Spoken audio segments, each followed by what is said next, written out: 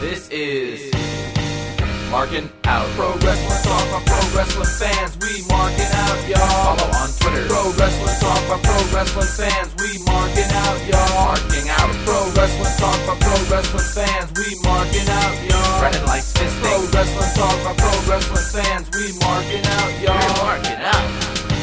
Pro Wrestling Talk by Pro Wrestling fans. Welcome to Markin Out.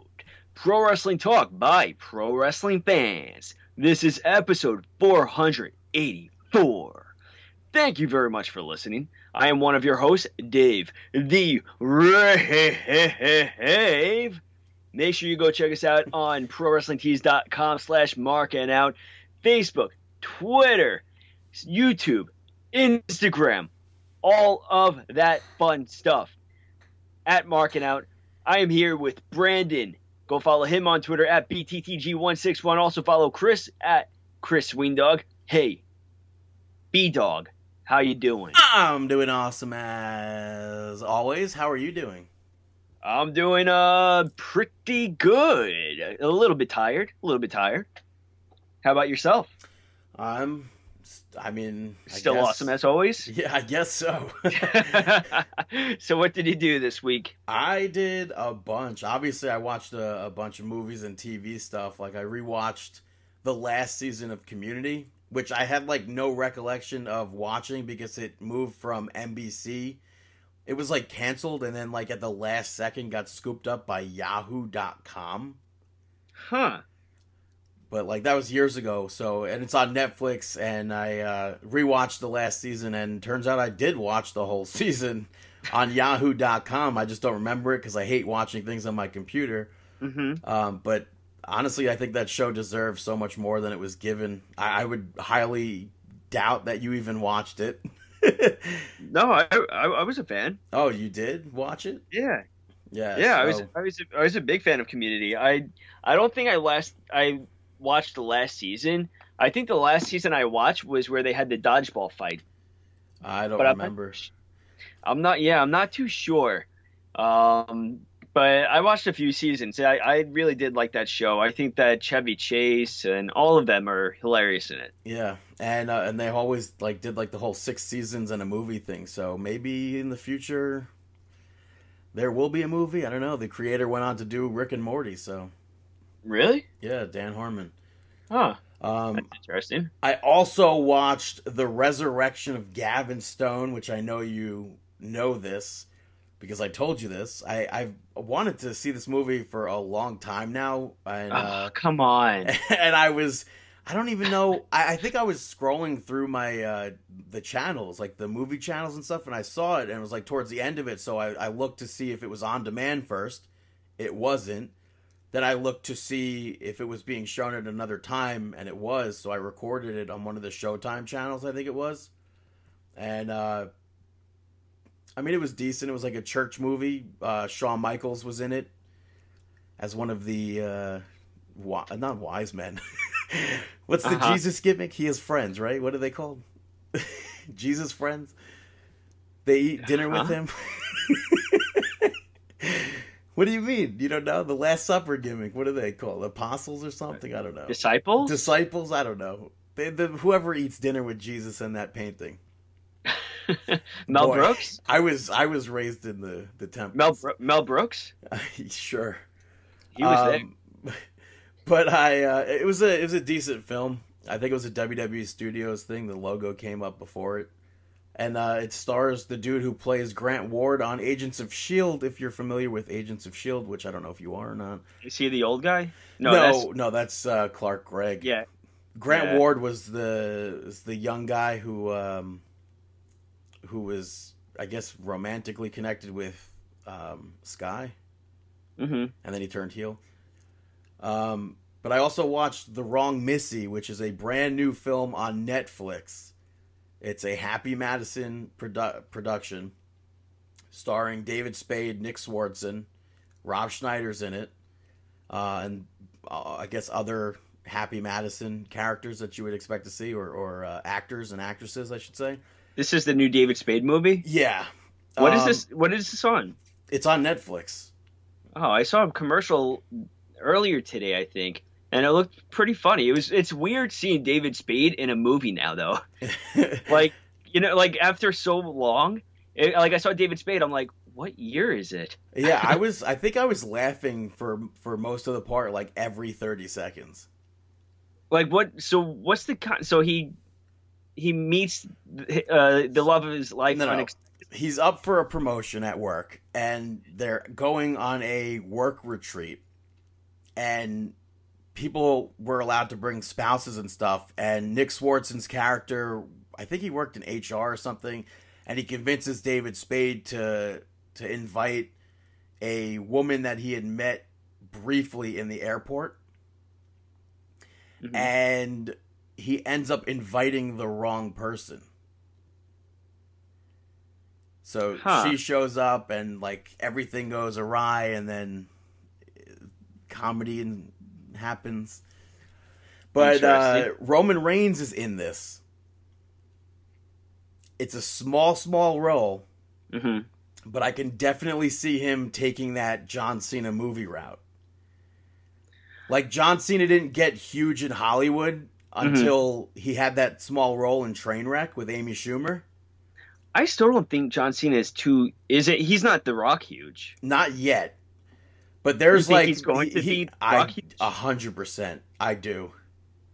I definitely do. And I think this reminded me of John Cena in Trainwreck, where it was like such a small role, but I think Reigns did it so well that like this could be his like launching. I know he was in the Fast and Furious film with The Rock, but I didn't see that. Yeah, and it was like a sort of like a. I mean, he was in like a cast with everybody else there. What do they call that? I don't know, like a chorus, but not. Mm-hmm. An ensemble. That's what I was looking for. Oh, that word. Yeah, but this was like a smaller part specifically with him in it. And I think that was very reminiscent of John Cena in Trainwreck. Mm-hmm. And I think that could be like a launching point for him. So, I thought it was good. I thought the movie itself was good. He definitely has the look. Yeah. He has the look. I guess I could see him being like the Rock caliber. I could see him being the Rock caliber route more than John Cena. John Cena, John Cena's 100% there. Like before Trainwreck, he had. I think his movies are good, but like they weren't like Hollywood mainstream movies. Maybe it's because I haven't seen him in an action movie. Like The Rock has done many action movies. Well, next year John Cena's coming out in Fast and Furious 9. But there's also action movies. I honestly do think The Marine was a good movie. I've never seen it. It's very possible that I would actually like The Marine or something like that. So I'm not going to say that, no, it's stupid and stuff like that. Because who knows? But I guess I would have to see the roles first. I would have to see him acting in them. Yeah, so Cena, like Trainwreck was a small role. He had a small role in the movie Sisters with Amy Poehler and Tina Fey. Amy Schumer's not funny. Just saying. I disagree. I don't know. I don't get it. I don't understand what was so funny about her. She had her little moment. She had her tabloids with Ziggler. And then that was really it. Yeah. But then Cena also had those roles in Daddy's Home with Wahlberg and Will Ferrell. Like the small little tiny parts. But still big enough to have people talk about it. Mm-hmm. Blockers. Fantastic movie. He had like a main role in that. As a parent. I couldn't make it through. Really? Yeah. I mean, I thought it was funny at moments, but then sometimes some of the jokes and stuff, I'm like, eh. And I didn't watch Bumblebee because I don't care about Transformers.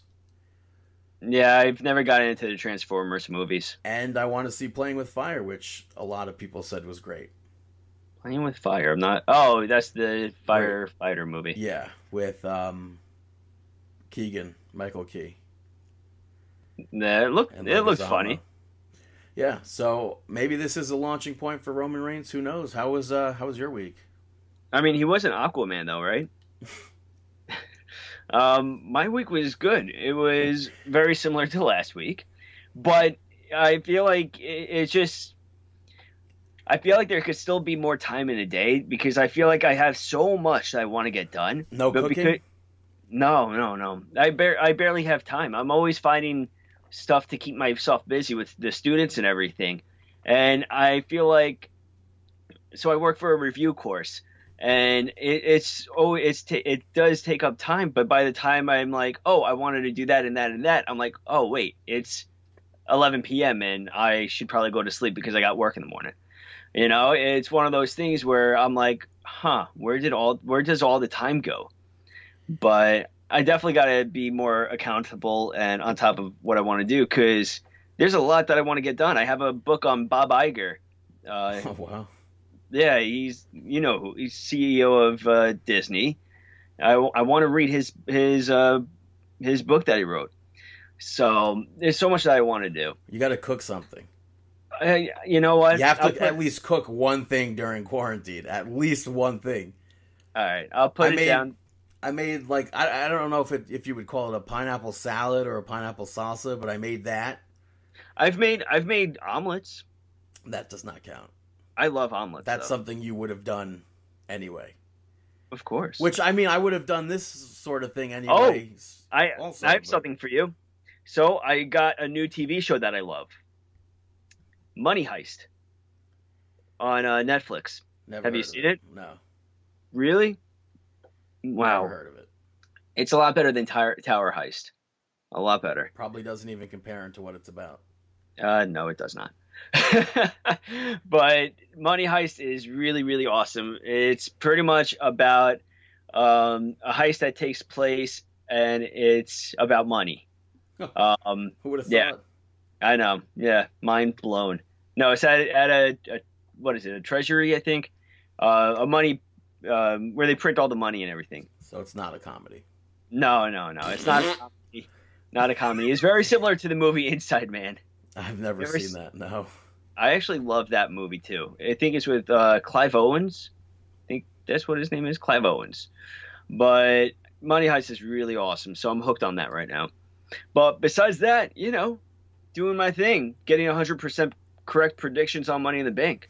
Really? No, Yeah. you didn't. Yeah. No way. 100. You predicted AJ and Asuka? Yeah. Well, hot diggity damn. So we had a WWE pay-per-view this past weekend live from the WWE Performance Center and live to tape at Stamford, Connecticut. I didn't predict 100. Oh, so what do you? I almost did. I did have Styles, but I had Baszler.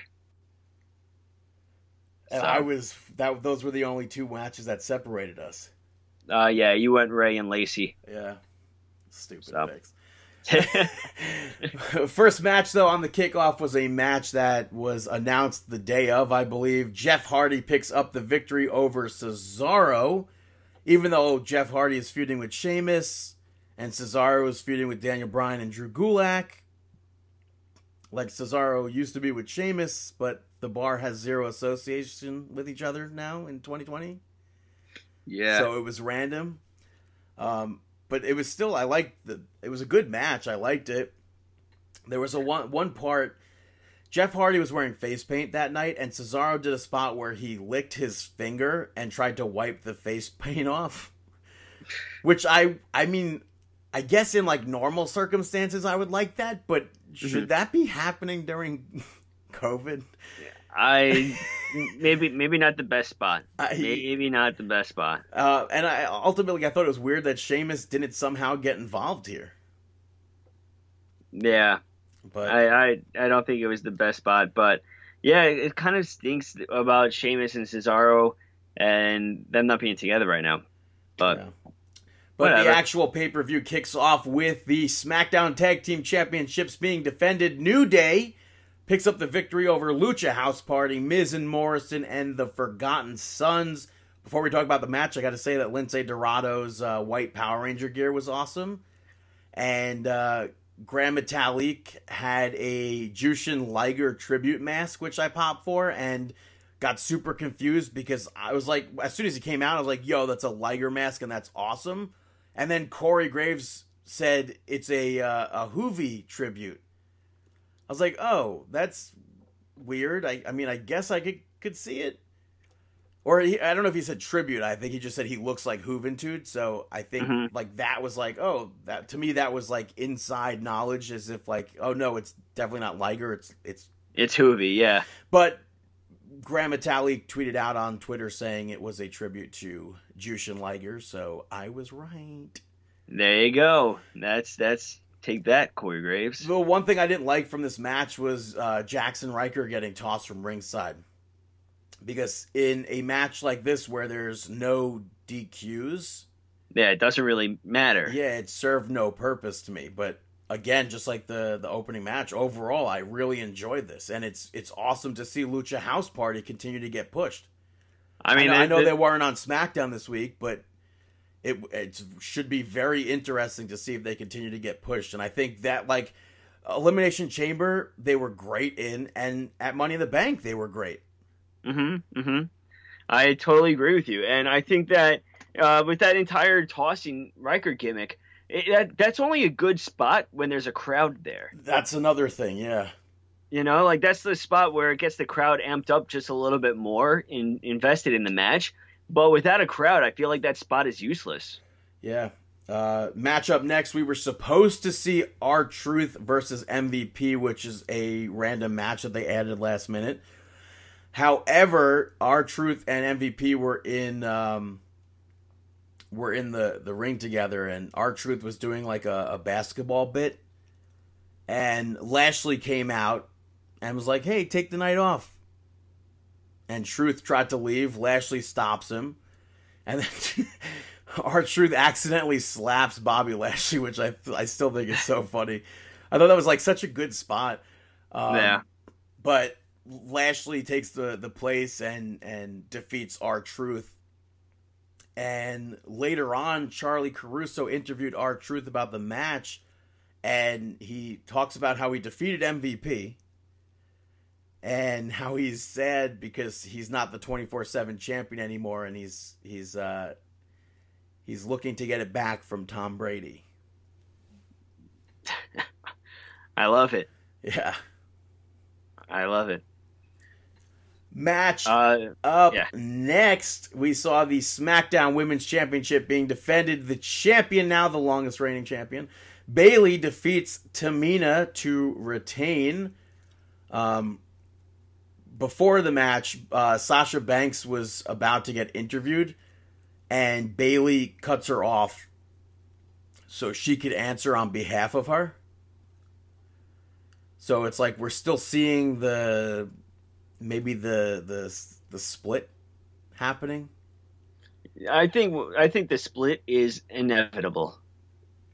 Yeah, but I liked at one point when Tamina went for that super kick and Bayley like grabbed her leg and went right into that ankle like leg lock. I thought that was really good. And another spot, questionable COVID spot, when Bayley drank water and then threw the water bottle at Tamina. I'm not a doctor. I don't know. I mean, I think that if they don't let Triple H do a spit gimmick, I mean, come on. But Sasha Banks got involved, and Tamina turned her attention to her. Bayley gets a crucifix pin to win. And then Tamina went to hit that Samoan drop on Bayley, and Sasha Banks made the save. But overall, I do not think I've seen a match with Tamina in it that made me say, wow. I think this match made Tamina look great, and I thought it made Bayley look great. I was beyond shocked at how much I enjoyed this match. I had difficulty trying to get into it, but because of Tamina, but I do love Bayley, and it's funny because I know you know, I mean, I was always a hater of Bayley. Yeah, I was a big hater of Bayley, but I think it may opened your eyes. Well, it may have just been the gimmick. I really didn't like her gimmick.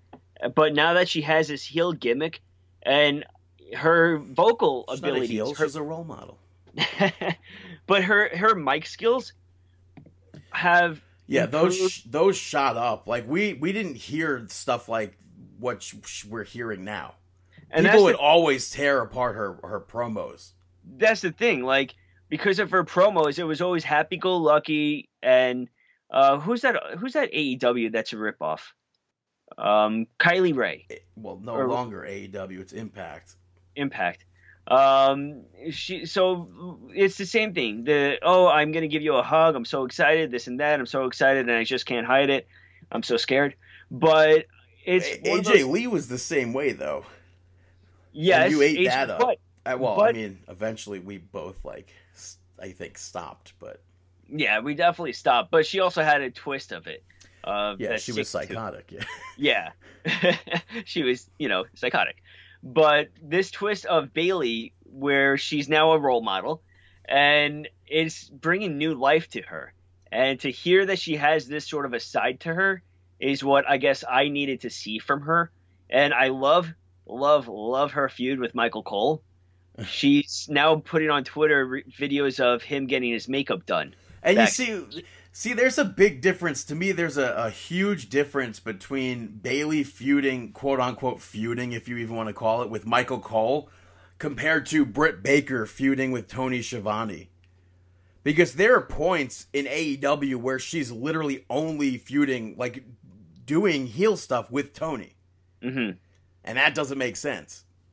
I think that with this, what's funny is too, we wouldn't get this sort of Bayley with the crowd. I don't think with a crowd we would still be getting Bayley. We would still be listening to her promo, but I feel like she has really thrived in the no crowd time span, because without the crowd, you are hearing her talking trash, and talking trash to the referee, talking trash to Michael Cole. And normally, if we had a crowd, we wouldn't really be hearing all of that. So to hear, I think that Bayley is really coming out as winner of all of this. You think? Yeah. I mean, I was already a fan, so. Yeah. Next up, Strowman picked up the victory over Bray Wyatt to retain his title. You had a funny moment towards the end where you thought Braun Strowman may have turned to the Wyatt side. Yeah. Bray Wyatt. Well. What? Who brought out the mask? Braun Strowman did. So what happened at the end of the match, Braun Strowman got knocked to the outside of the ring, and then he comes up from the ring, from the floor, wearing the mask. And then he gets into the ring, and Bray is happy. And then you even have the puppets pop up saying, Braun is home, or whatever. They were saying Braun is home, I think.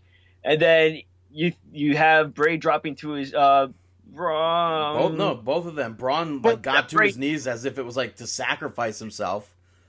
Yeah, Bray dropped as well, and then they stood up and they hugged, and all the puppets celebrated, and Braun took off his mask, did the thumbs up, thumbs down thing, but stomped on the mask and hit that running power slam.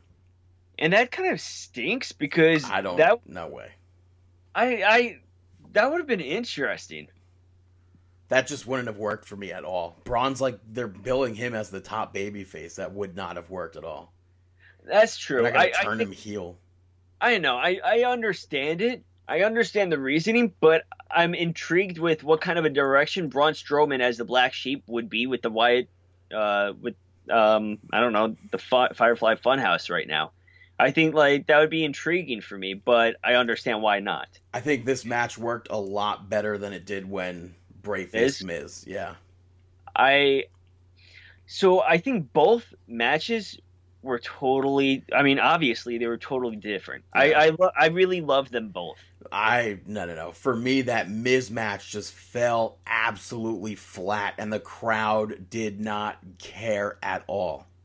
And that's the thing. It wasn't a match. He was sacrificing himself to Miz to get Miz to unleash all of that, to turn to the Wyatt side. But it was one of those things. These are two completely different matches. You had Bray sacrificing himself to the Miz in that match, where he was really not throwing any offense at all. But then in this one, you had Bray going on the offense. I like Bray. Bray even hit that tornado DDT. I don't know if we've ever seen him do that. No, I don't think so. But I'm a fan of both the one with the Miz and this one. I like the stories that both of them told. Well, after this, we saw the Hacker appear, saying that they're everywhere and they see everything. No one is safe. And they were literally watching all things, I guess, SmackDown? Which we saw this again on SmackDown, and I don't know if you see everything, then why is it just SmackDown? And they keep on saying we. So yeah, no, there's 100%. If there's 100% multiples, because there was a woman's voice last week or 2 weeks ago that was definitely Mickie James. Then you had that one promo was 1,000% Xavier Woods, even though it might not turn out to be Xavier Woods. Yeah, then you have the association to Ali potentially. Yeah. So it's going to be interesting with the Hacker gimmick and how it plays out. It's interesting. Let's go for it. Next up, you had McIntyre pick up the victory and retaining over Seth Rollins. New theme for Seth Rollins. Yeah. Thoughts? I can't on the Rollins theme or the match on the theme song. Honestly, it's a decent theme, but it's not like it just sounds like the same garbage that we've been getting recently. They need as much as I disliked most of the stuff that CFO did, I don't know who's making the current music, but it's not the same as that. If you want to compare it, it kind of sounds like Bayley's theme song, just more heavenly. If that makes sense. I don't know. I totally get the heavenly, and I really like it.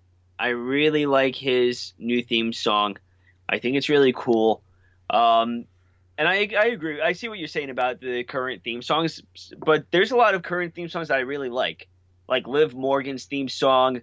Probably wasn't done by them. No, Io Shirai wasn't done by them. Heavy Machinery. CFO, I believe. Yeah. So when I say new, I mean Bayley. I mean Buddy Murphy's ripoff of his old theme. I mean Seth Rollins' new theme. Can't think of anyone else off the top of my head, but as far as this match goes, I thought this was great. Yeah. I liked Rollins using a bunch of submission moves, working McIntyre's hurt leg, and then McIntyre kept kicking out at one. I really like the fact that we keep seeing McIntyre kick out at ones. I agree. I think it makes him strong. Seth Rollins ends up grabbing a chair, but tosses that outside of the ring. And as he went for that curb stomp that he does, I don't know if it's just being called the stomp, McIntyre grabbed him by the neck and gave him that Glasgow kiss. Yeah. Seth Rollins was... he hit that the superplex and Falcon Arrow during this, which is always great to see. He kicks out of a Future Shock, and then the ending basically was the Claymore. The Claymore. There was so many awesome spots, like that huge German suplex. Yeah. And then when McIntyre went for that first Claymore, he gets hit with that super kick and the curb stomp, and McIntyre kicks out. I was like, maybe McIntyre is going to lose the championship right here. I didn't think he was going to lose. And then he went for a second curb stomp, or I guess a third one at that point. But McIntyre hit another Glasgow kiss. Glasgow kiss. I don't know how to pronounce Glasgow. And then Rollins hit another super kick. And McIntyre hit another Claymore. Or just the first Claymore. And it's I don't know if I normally like finisher like that, but it was just so well done to me. Yeah. And then afterwards, McIntyre thanked Seth. He's like, this is exactly what I needed. And he went for a handshake, and Seth Rollins shook his hand. Surprising. Yeah, it was very surprising. But the main event was the Money in the Bank ladder match for the women's briefcase and the men's briefcase. We said it before, Asuka won as well as Otis, but so many things went on during this match. Oh, that's for sure. Shayna Baszler, Nia Jax, Asuka, Carmella, Dana Brooke, Lacey Evans start on the ground floor. Well, technically Asuka starts in the balcony of the ground floor, which she started the match by jumping on to them. Does that mean that she started with the cheating? I mean, well, no, because she went down to the ground floor. Yeah, I guess. And then she took the elevator while the other women ran up the steps. Uh-huh. Rey Mysterio, AJ Styles, Aleister Black, Baron Corbin, Daniel Bryan, and Otis started in the gym, which was like already, to me, an advantage because you're way high up, I think. Are they? I don't know. The gym isn't the ground floor, I don't think. There's no way the gym is on the ground floor. When they explained it, the breakdown of everything, they made it seem like it was on the ground floor. Because I don't think it's on the... it could be, but I really don't think it is. They were saying that there are staircases over there. That would be so weird. Like, that's like, for all these years, I always pictured it being like a higher floor. Yeah. Maybe it is on the ground floor. I don't know. That's something I didn't even like think about. But Otis used that barbell and trapped AJ Styles under it. Kind of a funny segment. And then he begged Rey Mysterio to help him. Yeah. We had appearances by Brother Love in the bathroom. Doink the Clown appeared, even though I think the face paint was black instead of blue. Obviously, the wig was different, and the outfit was just like a worker or something. Like he was just like a gas station attendant. I still have no idea why Doink was included here. I think if you were going to include like a random pop, we discussed this already. Hand would have been really good. Yeah, no. Hand would have been good, like where he got a job working for corporate, working in the offices there. He's like in the hand gimmick, but he's got a tie on or something. Yeah.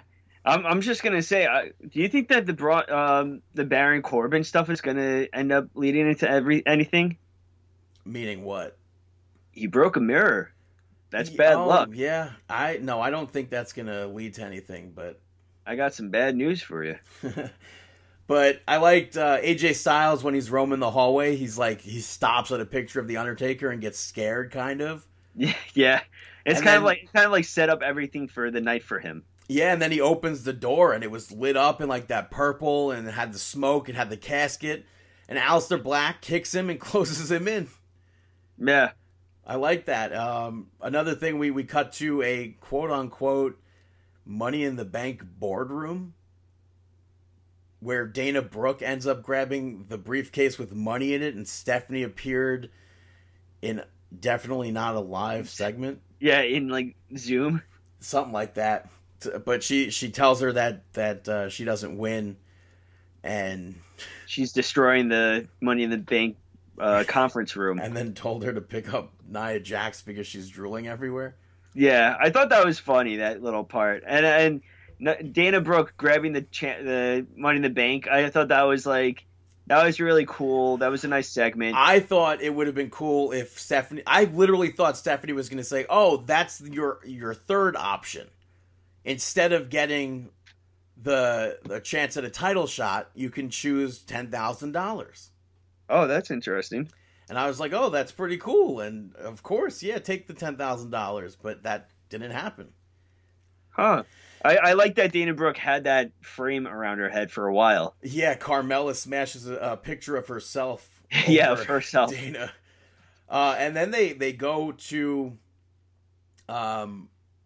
backstage, or not backstage, at another floor, Paul Heyman was shown. Oh yeah, He's got a giant spread there, attempting to eat, and the men and women had like a Sharks and Jets standoff,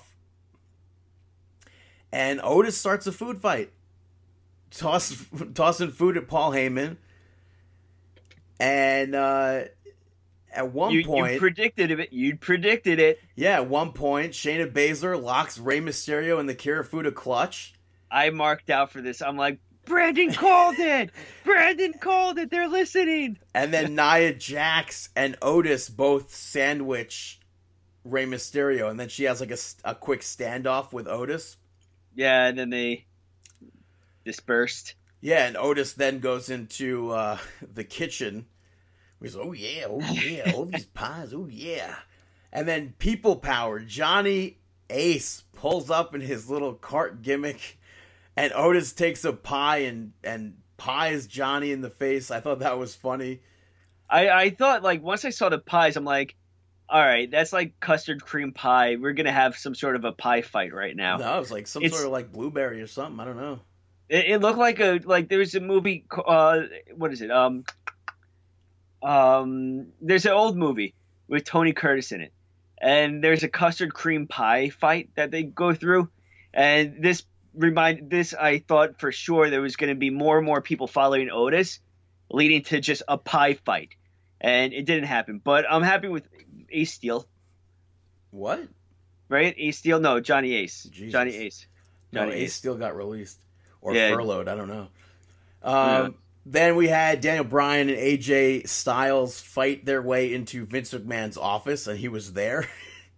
Yeah. Which I was so hoping for a Droz puke parody. He was in a t-shirt too. Yeah, he was. But I mean, it was pretty funny. Like, they messed up his table, so they had to push the chairs back in. And then he goes back to writing something on a piece of paper. Yeah, Vince kicks them out, and then like they're both like standing there like children, like blaming the other one. Yeah. And I thought it was so funny. Are we allowed to say the B word or what? I don't know. It's still debatable. Where they get kicked out of the office, and AJ goes, "Hey, you were acting like a little," or whatever. Yeah. Which I thought was funny. And Daniel Bryan goes, "Me? You made us push the chairs back in." He goes, "Yeah, I did do that, didn't I?" I thought that was so funny. And then eventually it leads to the top of the roof where Asuka and Nia Jax, they were the first ones in general to reach the roof. Lacey Evans follows. And then Baron Corbin makes it to the roof. He's trying to grab the briefcase. Asuka's up there. She pushes him. He's like begging, help me. And she pushes him down.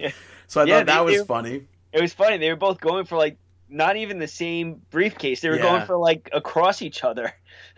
Well, no, because his was under him or above him, and hers was above her. There was a moment where it looked like they were going cross grabbing.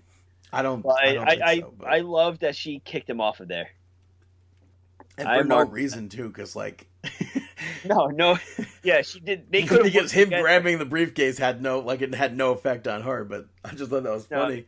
But Otis, it's just a powerful moment. Yeah, and then when Baron Corbin was knocked down, Otis made his way out.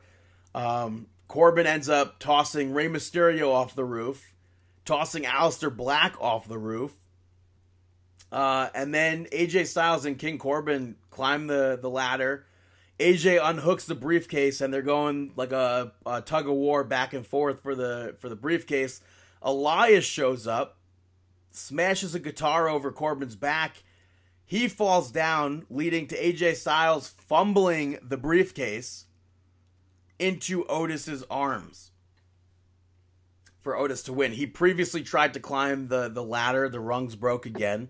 And he couldn't. Yeah. Yeah. Which is really funny. Like, if you listen to Brian Alvarez talk about this match, he goes, I hated that Otis was able to climb the ladder and grab the briefcase after the rungs were broken. What? Yeah, I don't think Brian Alvarez watches the product. Yeah, he may not be watching. Because the other guy, Vinny, I think his name is, corrected him saying that didn't happen. It fell into his hands. That's He like goes, a oh, comment right. That's like a comment I would say. That's also another thing, like where when they had Johnny versus Ciampa in like that long match, the pre-tape, he complained about Mauro Ranallo being on commentary for 55 minutes. Mm-hmm. And then the guy goes, there was no commentary for that match. He goes, oh, yeah, that's right. But AEW loves AEW. I don't even know who this Brian Alvarez is. Used to be a worker. But used to be a wrestler. Maybe still is. Now he's just bitter. Gimmicks. He's trying to get a job with AEW. Well, that's what everybody would say, but I mean, and then you have like Ryan Staten, who's purely WWE and gets bashed for bashing AEW at times. Yeah, because he's quote unquote under contract with that's WWE. So stupid, but I know I hate fans at times, but I love our fans. I love our fans. Yeah, but that was Money in the Bank. I could not have predicted Otis winning the briefcase, and I'm so happy with that. Me neither, and I am very happy as well. I'm happy with Otis. I'm happy with Asuka. Yeah. I'm happy with Money in the Bank. I'm happy we even got to see people get thrown off the building, and nobody reacted to it at all. It was in like, oh my god, Brian Alvarez posted a math equation to prove that it didn't make sense. That's how you know you had too much time, brother. What? What do you mean it does? Like, what did it make sense? Because on Monday Night Raw, not to jump ahead, Rey Mysterio explains that he fell 6 feet or whatever onto another roof or whatever. Well, he's not wrong about that. But who cares? You're watching professional wrestling. You're not going to watch something on a movie and say, oh, look at that huge explosion. It makes no sense. How did The Rock get out of that? Yeah. It makes no sense. How did Matt Hardy jump from... Vince McMahon got blown up in a limousine. Yeah. I don't know. Worker's working himself. All right, so enough about Money in the Bank. Let's talk about some Monday Night Nitro. Monday Night Raw. Wait, what? That doesn't sound right. That's Let's talk about some Monday Night Raw. Monday Night Nitro. Which they announced earlier in the day that Becky Lynch had a huge announcement to make. Rumors I saw were circulating during Money in the Bank, which didn't really click until I saw that WWE announced this for Raw. So you texted me that she may be pregnant, or she was pregnant or something. What? How did you know? I forget what I saw during Money in the Bank, but I saw somebody say something about Becky Lynch giving up the title. Why? Because she's pregnant. Mm-hmm. I guess maybe they figured we have not seen her since WrestleMania. But okay. Becky Lynch comes out with the Money in the Bank briefcase, and she announced that she has to go away for a while, and then Asuka came out yelling, and Becky puts Asuka over. She called her the best, and she said that the Money in the Bank match wasn't for the briefcase. It was for the title. And she announced that the reason why she's going away is because she's going to be a mother. I loved Asuka's reaction. Yeah, I thought this was a really good segment. Like, you could tell, like, I don't know, there was something about this segment that seemed very genuine. You know, like between Asuka and Becky. Yeah, well, I mean, they've gone back and forth, fights. Yeah, but there was something really cool about it. And then Asuka chanting Becky, Becky, and even her reaction to the champion where she was going up and dancing up the ramp, down the ramp. Yeah. So Becky Lynch was just shy of 400 days as champion. I think it's officially at 398 because she would have, unbeknownst to us, given it up at Money in the Bank. Wow. Yeah. Oh, okay, I gotcha. And also, She did her. I think it must have been her and Seth Rollins did an interview for People Magazine. And she said the due date is December, which means she worked WrestleMania pregnant. She may have not known. Definitely didn't know. 100%, 110%. You wouldn't wrestle if you knew. No. But she is now, I believe, the second pregnant champion in WWE history. The first one, of course, being Maria Kanellis as the WWE 24/7 champion. Oh. Yeah. So what's your... And like, my whole thing is, I feel very torn on this because it stinks that she has to step away as champion and everything, but it's also great that she's going to be a mom. I feel like it's so tough in pro wrestling when stuff like real life situations come up in pro wrestling and you have to step away from pro wrestling. Yeah.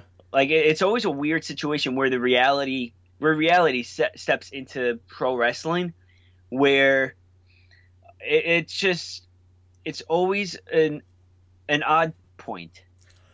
Yeah, I don't know if she's going to be coming back. I have to assume she will, but I don't know. We don't know. Yeah, we don't know what's going to happen. But they aired a nice video package on SmackDown for her. I like that. But on Monday Night Raw, Charlie Caruso looked like she was going to interview Becky afterwards. And Rey Mysterio and Natalya came up to congratulate her. Street Profits, Bianca Belair, Ricochet, Dana Brooke, Cedric Alexander, R-Truth, Kairi Sane. And then later on, Charlie interviewed Asuka, but she was just celebrating with Kairi about the being champion now. And Kairi Sane's reaction was great as well. I like Kairi's reaction towards it. To her being champion. Yeah, towards her being champion. Yeah. And then later on, Shayna Baszler was interviewed. And Shayna's like, how stupid do you have to be to get knocked up when you're champion?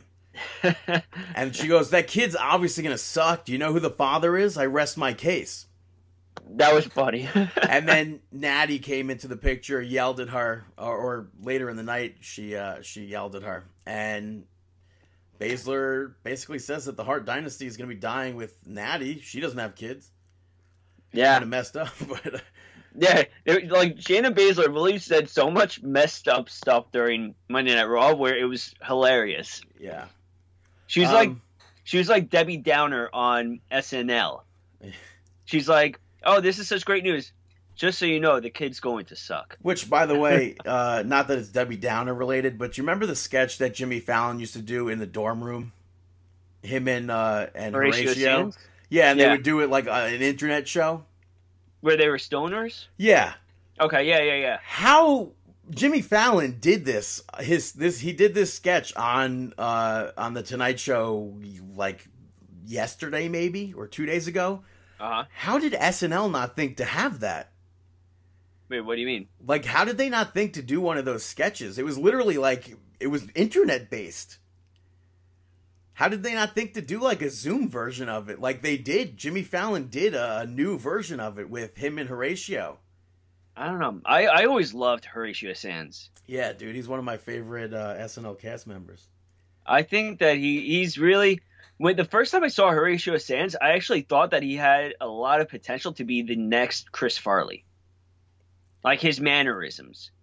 Especially in what's the movie? I was gonna say, was he in Boat Trip? Was that no? With what's his face? Brandon, the twins or brothers? I forget. I'll get back to it. Tomcats is the movie, I think. I'm not sure. Yeah, but yeah. Match up next though. After that tangent, I'm doing that a lot. Where I'm like, oh yeah, no. I bring up some topic from left field, and I'm like, hey, do you remember that? And then I'm like, I don't even remember the name of it. Okay, back to the topic. Bobby Lashley defeats Humberto Carrillo in a no DQ match, which I didn't get it being a no DQ match because Humberto, he like used the chair barely, but he ends up tapping to the master lock. Yeah. So I didn't know. I didn't get it, but later on, MVP was speaking to Lashley, and he's like, "Why are you fighting Humberto?"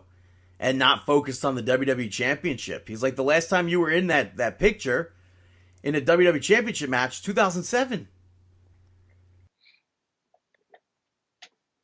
So it seems like we're going to be seeing the pairing of MVP and Bobby Lashley as well. And I don't necessarily think it's going to be a stable with Shane Thorne and Brendan Vink, but maybe one of those things where it's like, although that was a stable, I was going to bring up, well, I guess a better... What do you mean? I was going to say like the Heenan family. Uh-huh. But that kind of was a stable, but I think a better... Yeah, that was. I think a better example might be... Well, no, I think I was going to say maybe Jimmy Hart, but was he managing multiple people at the same time? Yeah. Yeah, I'm almost positive. I feel like he was also, but I think... Yeah, I think he was managing like maybe natural disasters. Natural disasters and Nasty Boys at the same time, or Money Inc.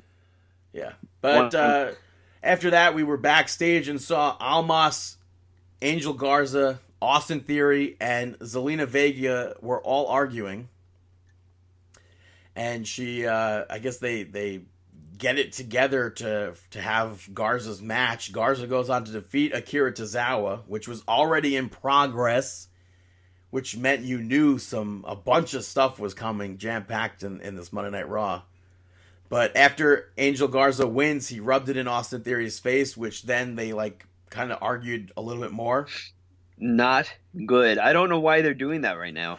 Yeah, I don't know, but McIntyre came out and challenged them to step up, and Austin Theory gets hit with a Claymore, and Almas and Angel Garza laughed, and then Garza got hit with one, and then Drew and Andrade went face-to-face, which sets up the next match, where McIntyre picks up a victory over Andrade. Yeah. I liked Almas went under the ring at one point, and when McIntyre tried to pull him out from under it, Almas jerked his leg in to hurt McIntyre's shoulder, and then he continued throughout the match to work the arm. Yeah. And then again, we see McIntyre kick out at one. So I thought it was good. And then fantastic sell for the Claymore by Almas. Yeah, the one thing I hope that they're not... I don't understand the tease of the stable breakup or tension in the stable. Yeah, I don't know. But afterwards, McIntyre said that he didn't originally plan to have a match, but he's always ready for one. And then he introduced the brand-to-brand invitation, where Monday Night Raw invited a SmackDown superstar, and the SmackDown superstar chose to face Drew McIntyre, that being King Corbin, so we have that match next week. So, what was it called originally? You texted me about it before. Where the 5 people come? Yeah. I forget what it was called. I don't know. It was stupid. But here, I guess if you're doing one person per night or whatever, it works. I mean, realistically, it's cool. It doesn't make a difference, though. I think in a time like this... Yeah, in a time like this, you kind of have to use what resources you have. So it makes sense. Next up, you had a moment of bliss. Becky and Alexa Bliss. Becky? Nikki. That's more like it. Nikki. That's better, yeah. Nikki. Yeah, that's better. Johnny! Okay. Mitch! They're out there doing their shindig, but they get interrupted by the returning. Yeah, I tweeted out. I was like, I really hope it's the Iconics. Yeah, the returning Iconics. What made you think Iconics? Because it needed to be a huge. Well, not to say that they're a huge team or anything. They're a huge team to me, but. Yeah, I think they're I don't think other people view them as a huge team, which is stupid. Yeah. Because I think they're 2 of the greatest tag teams that we've had, at least one of the greatest tag teams. The chemistry is great between them. Yeah, all the way from NXT to the main roster. Mm-hmm. Their last appearance, though, was like just under 6 months ago, back in November, which I think on commentary they said 7 months. And there's really been none of them. To our knowledge, I don't think they've been injured. Yeah, I don't think so. No, I don't think so at all. But they end up telling Alexa Bliss and Nikki Cross to defend the tag team titles, and they were like, "You don't deserve a shot." And then Iconics are like, "Well, forget about the titles. We want a match." And Nikki's like, "You got it." That was kind of Bret Hartish. Yeah, you goddamn got it. But the Iconics actually go on to defeat Bliss Cross. Huge shock. Yeah, and I think it's awesome to see them back in the ring. I have to assume Peyton Royce paying tribute to her husband, Shawn Spears, with her contact lenses. I don't know if you noticed that her eyes had like the little, where it's just like the pupils, it's like blue or whatever. It's like a small pupil. No, didn't even know that she was married to Shawn Spears. What? Yeah. Yeah, her and Ty Dillinger. Interesting. They used a modified magic killer to win. Yeah, I thought that was different. I guess out of sight, out of mind. I guess so. Might as well. But they have a title match next week where they're probably not going to win.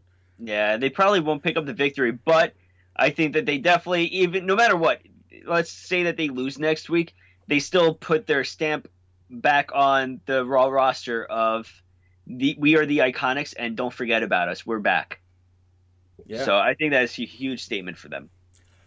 Up next, we already covered the fact that Rey Mysterio explained him landing on the second roof.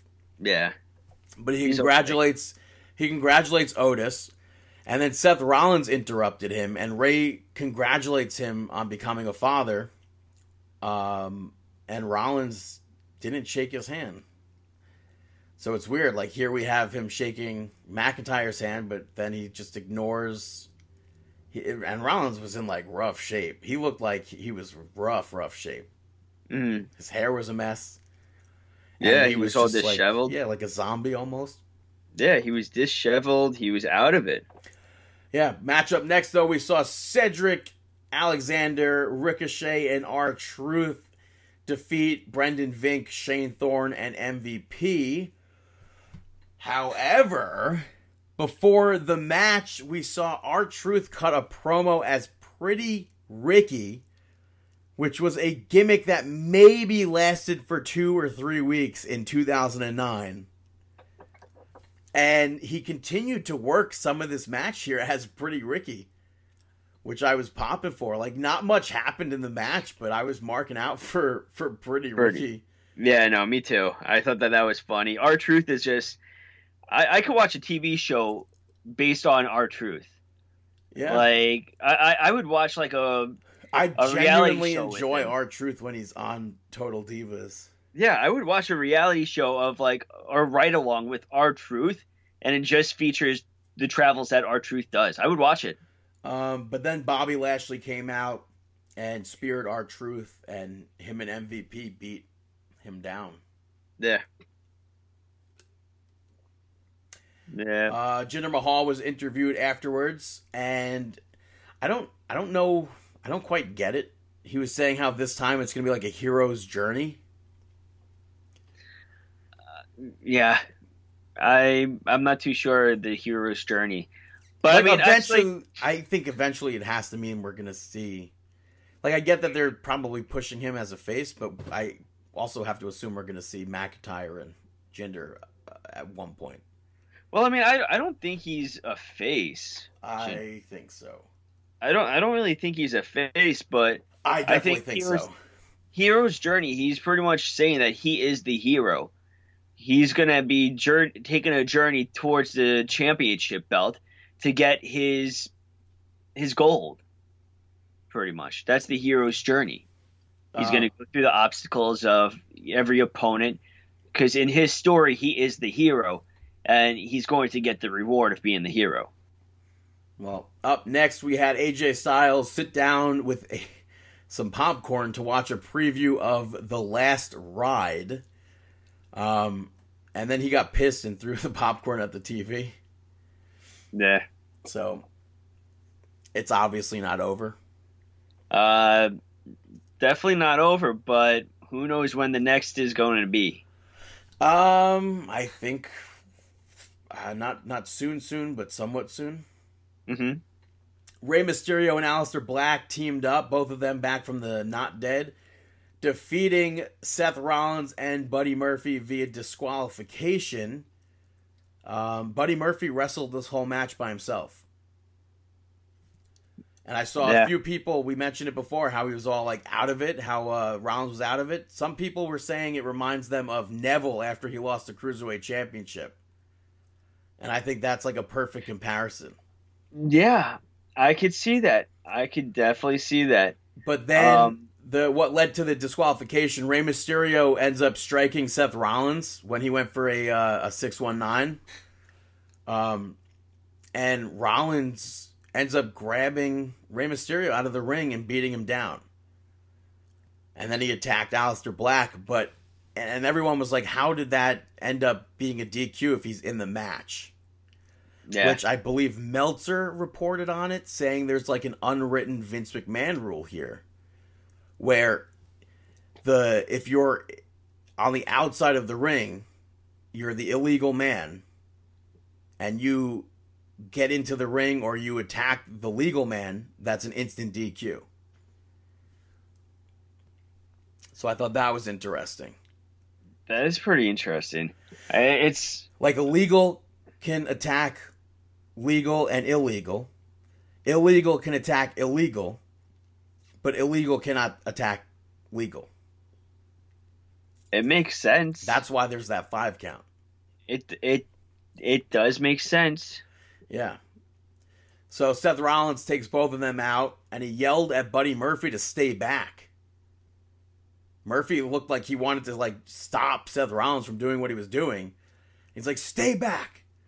And then he starts lifting up Rey Mysterio's mask and pushes Rey Mysterio's eye into the steel steps. And then I thought for sure he was going to unmask him right there. Yeah, but they end up taking his mask off because his eye was bleeding. Yeah, Seth Rollins like shoved his eye right into the corner of the steel steps. Yeah, and like obviously that really didn't happen, but I thought it was a really good segment. Come on. Come on.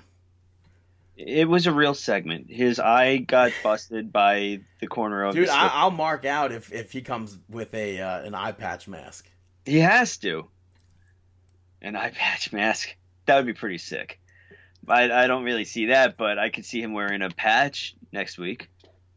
Depending on when we even see him again. Yeah. Afterwards, in the trainer's room, Seth Rollins, he came to check on Rey Mysterio, and he's like, I don't know what happened out there.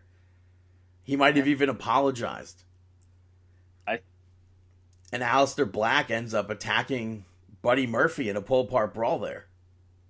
Yeah. Very weird that Rollins claims that he doesn't, what happens if he doesn't know what happened out there? Yeah. You know, what happens if that's part of the storyline where he just he totally blacked out? And it wasn't just a heel tactic of, hey, a sarcastic, I don't know what happened out there, you know? Yeah, it's very possible. But next up, you had the Street Profits pick up the victory over Viking Raiders in a basketball match. But here's the the clincher. Viking Raiders let them win.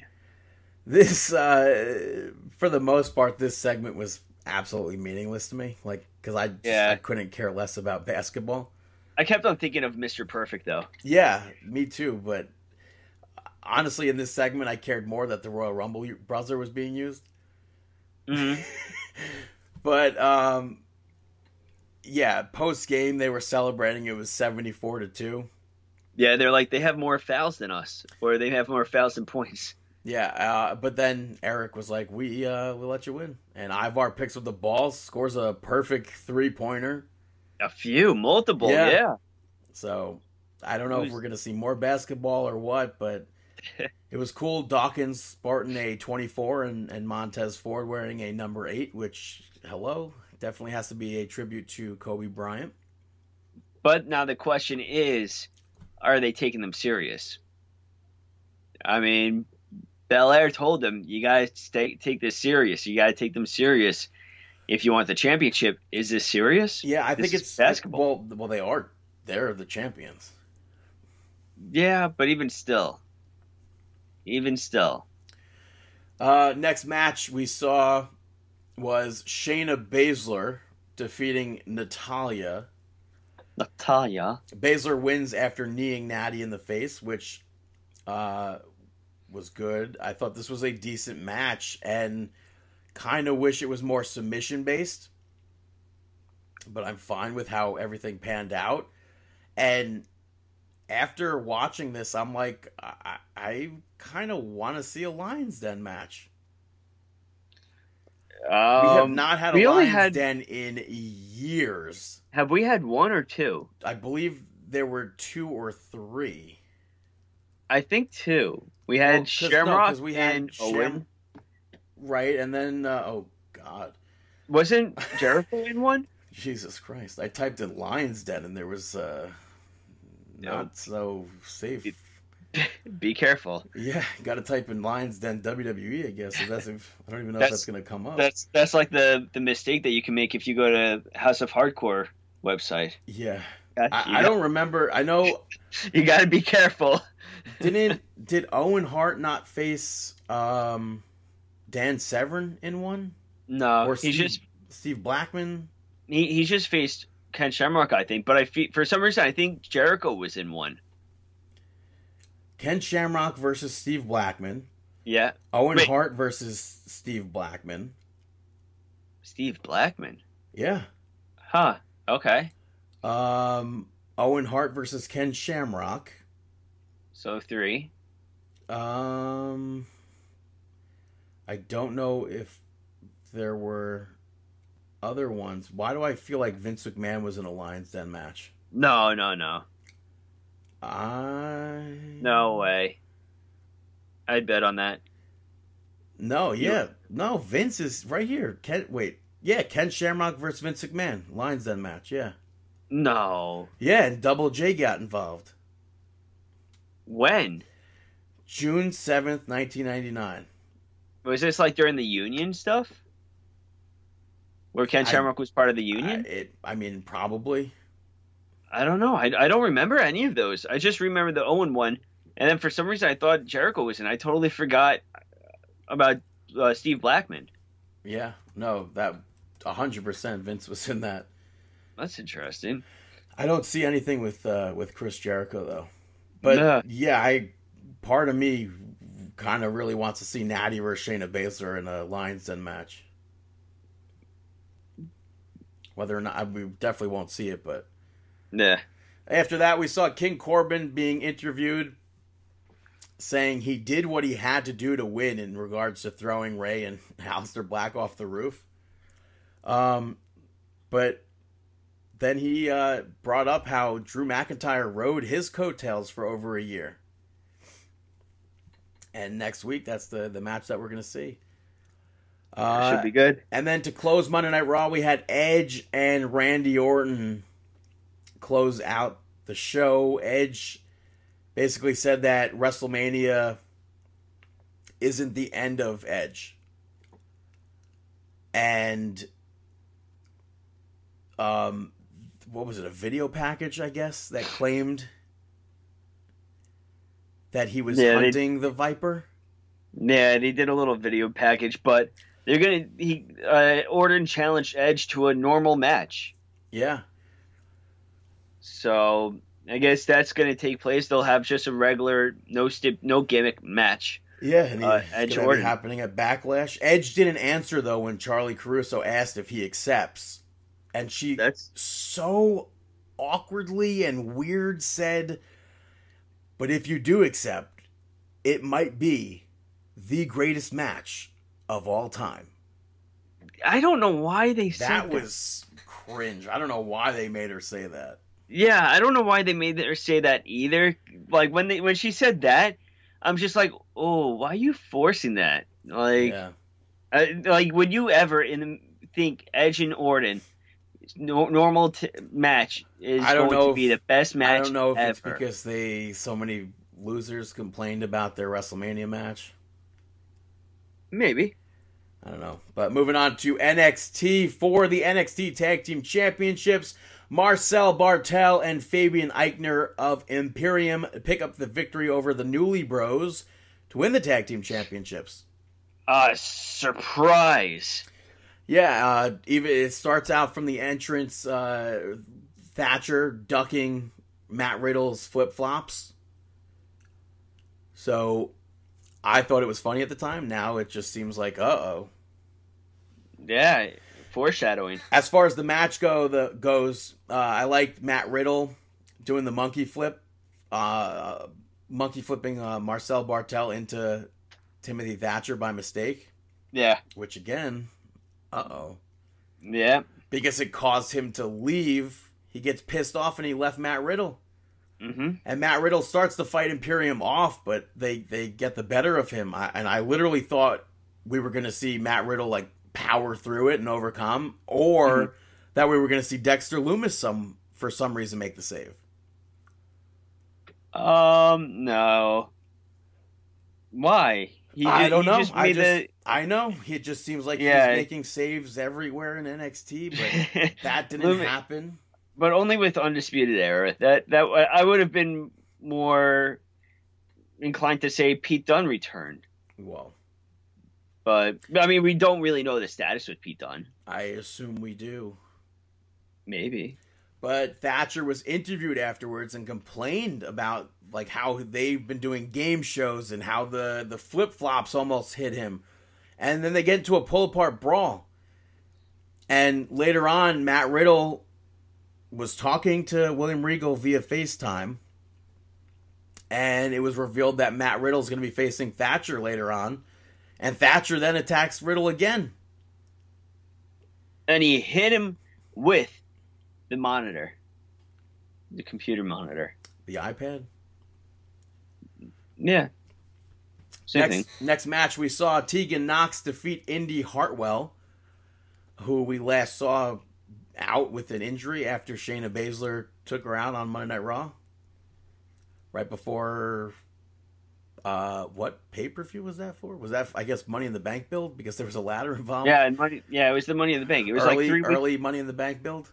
No, it was like 3 weeks ago, maybe. Yeah. 3 or 4 weeks ago. Obviously, to me, here, the winner was going to be an obvious choice. Yeah. It was a quick match. Yeah, I totally agree with you. Quick match. What do you think of Nox's chokeslam? I'm a fan. I like that she's a fan of Kane, and she does that in tribute. She's Lady Kane. You clearly hate it. I'm torn. I am torn. Let me see more. I'm torn. I like it, but she hits the shiniest wizard to win. Backstage, Rhea Ripley was talking about Charlotte Flair and how it sickens her that she's the champion. And she also brought up how Io Shirai couldn't get the job done, which I think is kind of stupid because Flair caused the disqualification.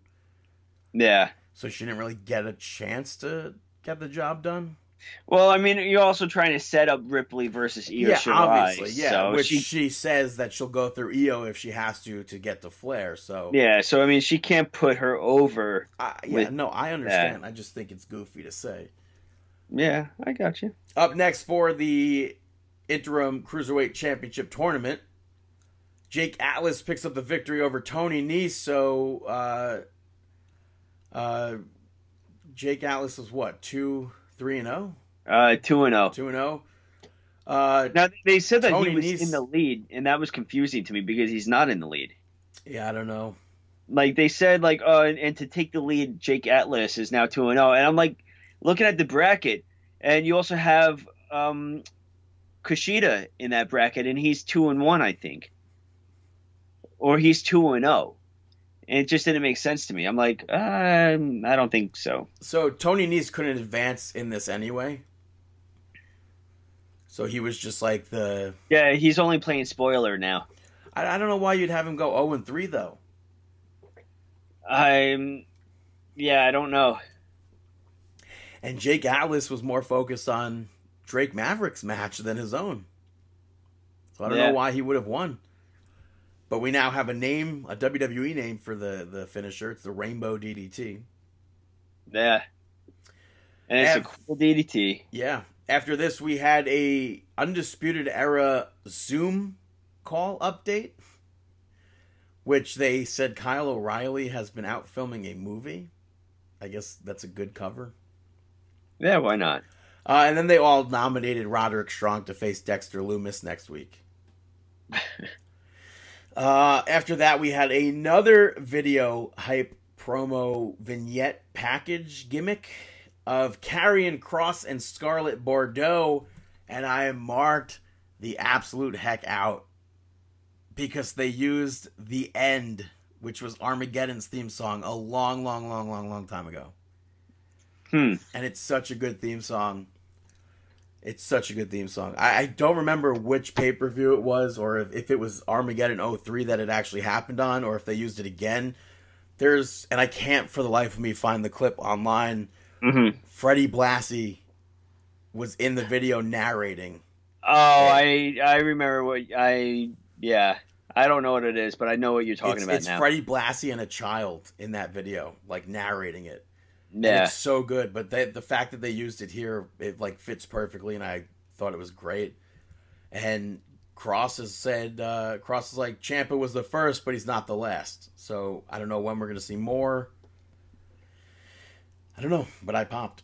After this, we had another video package of Dakota Kai and Raquel Gonzalez. Raquel? Is it Raquel? Raquel.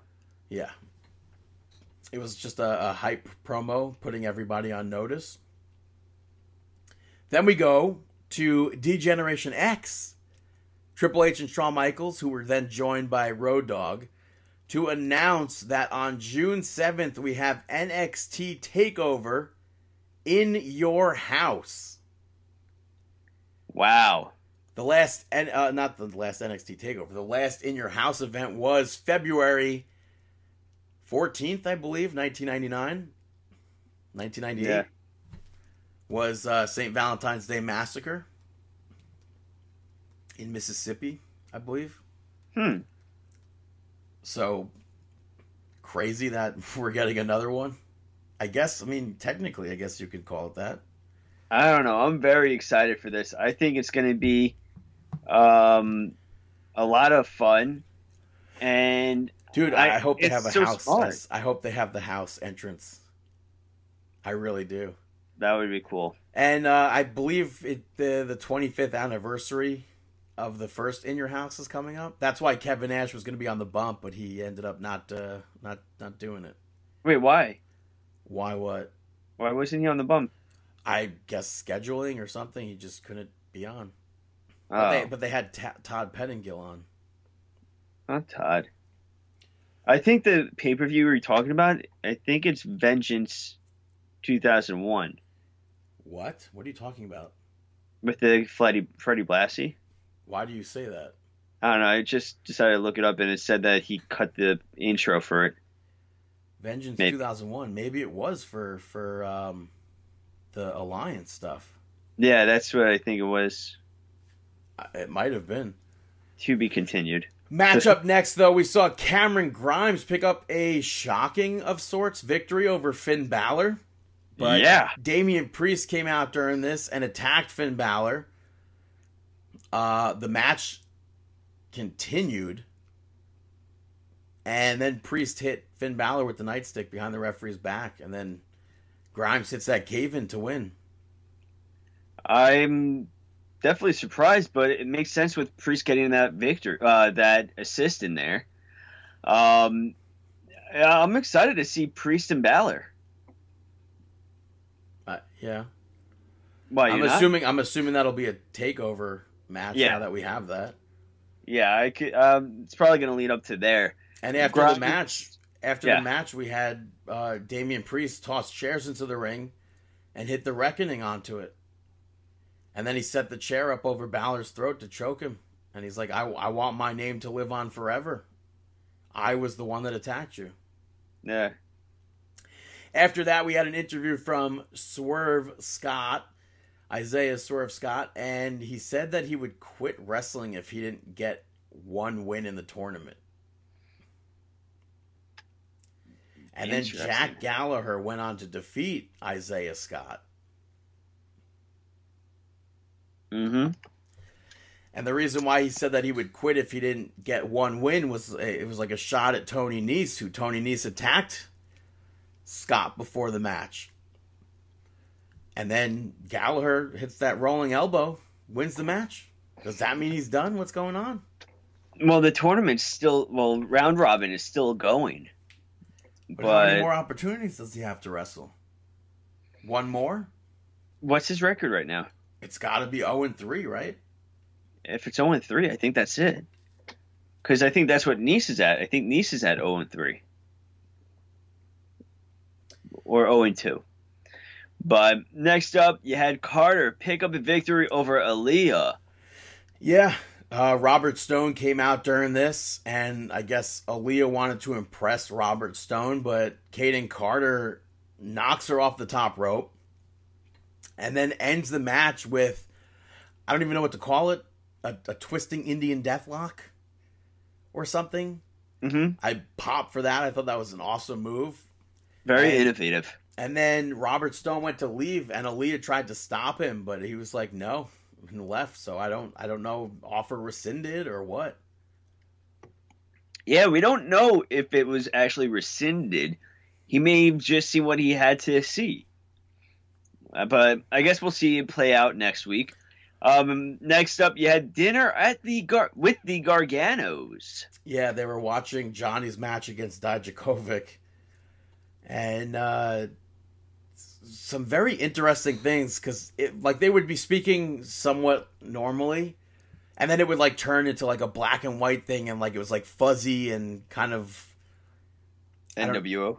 No, not NWO, but to me, like the only thing I could think to try and compare it to, and it's a big stretch, is Sean O'Hare when he was cutting like the "I'm not telling you anything you don't already know."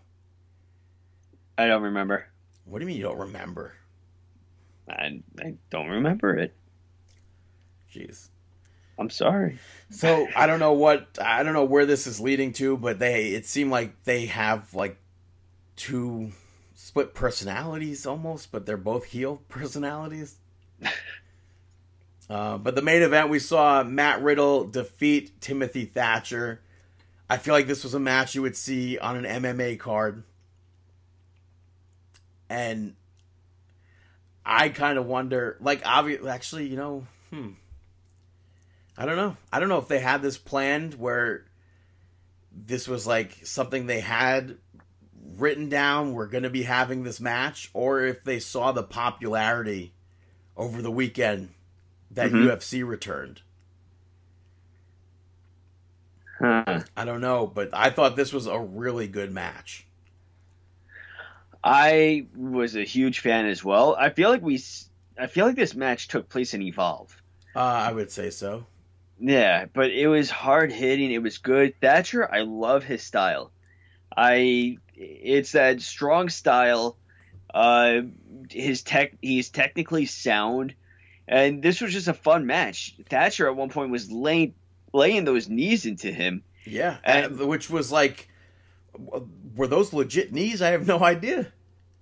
I don't know. I got worked if it wasn't.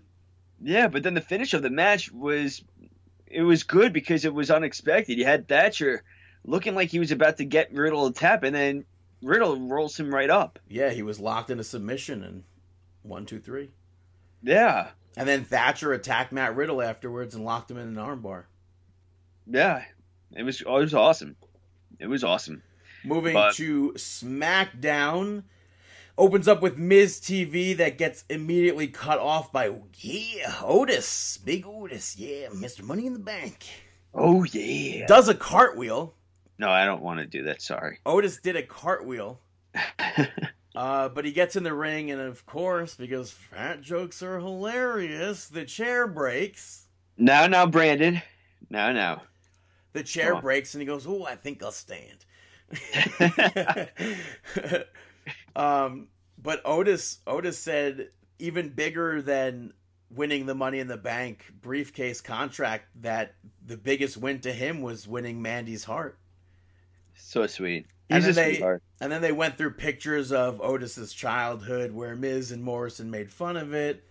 And then Miz called for Tucker to come out and have a tag match, and Otis informed him that he wasn't there, and Miz told him to find a partner. And that was the end of that segment.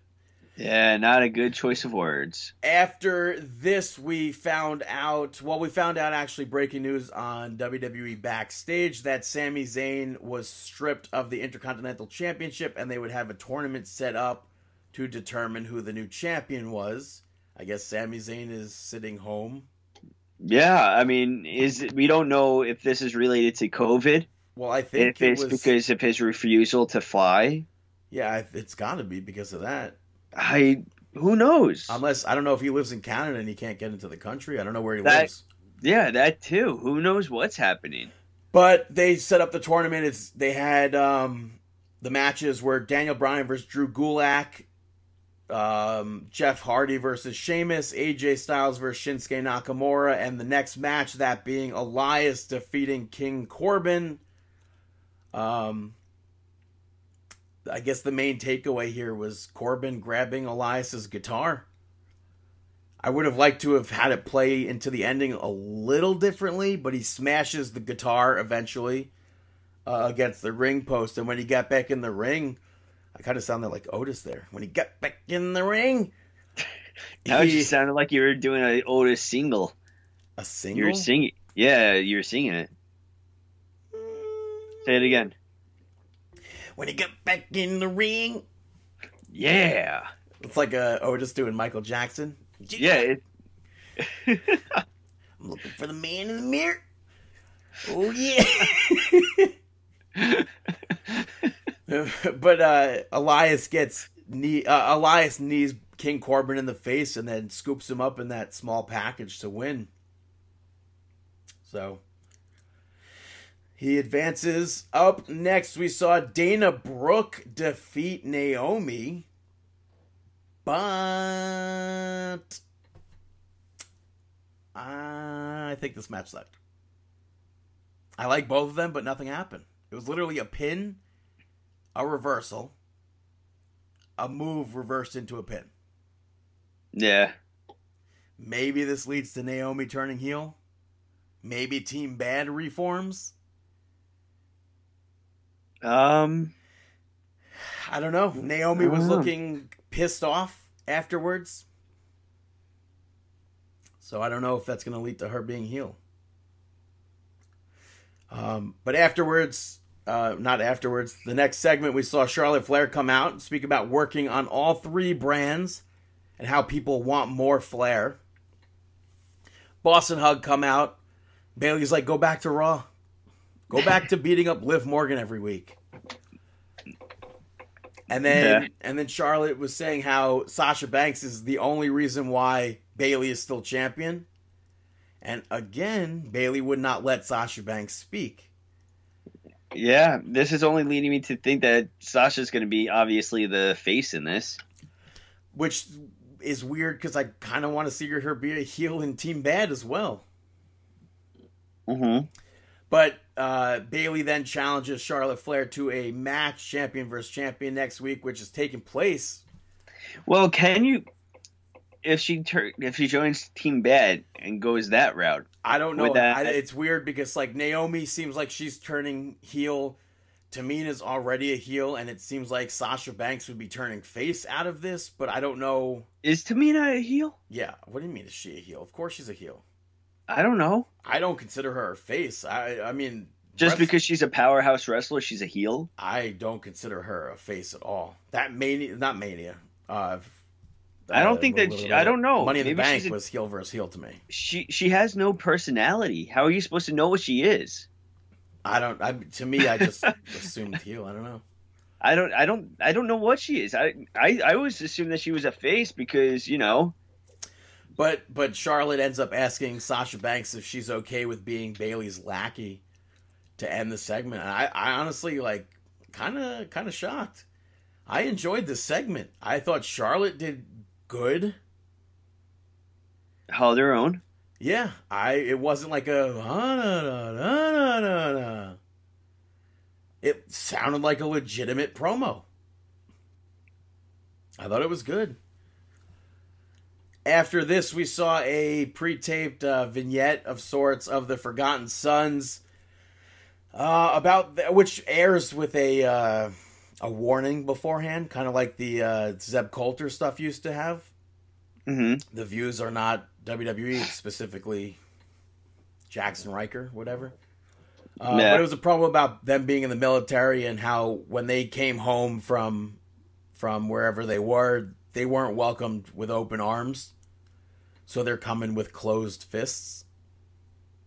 So it was an interesting promo. It's a good way to keep them on television without actually having them in a match or something. No Lucha House Party on SmackDown, though. Yeah. Next match we saw was for the Intercontinental Championship Tournament. Daniel Bryan picks up the victory over Drew Gulak in an obvious great match, I guess you could say. Yeah, we can definitely say that, and I'm thankful that they shook hands after. Yeah, it was a very technical and submission-based match. And it's awesome to see Drew Gulak spotlighted in something like this. Yeah. Gulak deserves the shine, too. Yeah. Afterwards, Daniel Bryan spoke about how this was the championship he had to give up because he was forced to retire, and he wants it back. He wants to make it a good championship. He wants it to mean something. Yeah. And then they announced a mixed tag match for next week. Otis and Mandy taking on Dolph Ziggler and Sonya Deville, which leads into Sonya Deville cutting a promo on Mandy Rose and spoke about what her future would look like with Otis. But I thought this was a great promo. Like, she did all the talking instead of Dolph Ziggler. We already know Dolph Ziggler can speak on the mic, and he's great. Yeah, no, she has been cutting really good promos. Yeah, and I know, like, they said something last week, like, they showed off Mandy and Otis, their promo, and they're like, oh, of course, where's our promo? You're not showcasing that. So, yeah. I don't know if we're going to see that again on Twitter, but... So, the main event came about, though. Braun Strowman ended up being the partner after a search of only two people, because earlier in the night, Otis asked Sheamus to be his partner. Sheamus says no. And then Mandy suggested Otis ask Braun. And Braun's like, I'll think about it. And then... it was Braun. Yeah, and it was very clearly going to be Braun after even more so when Miz and Morrison were interviewed about Otis asking Braun, and they kind of basically called him stupid. Yeah. Obviously, I was hoping for Chad Gable, but...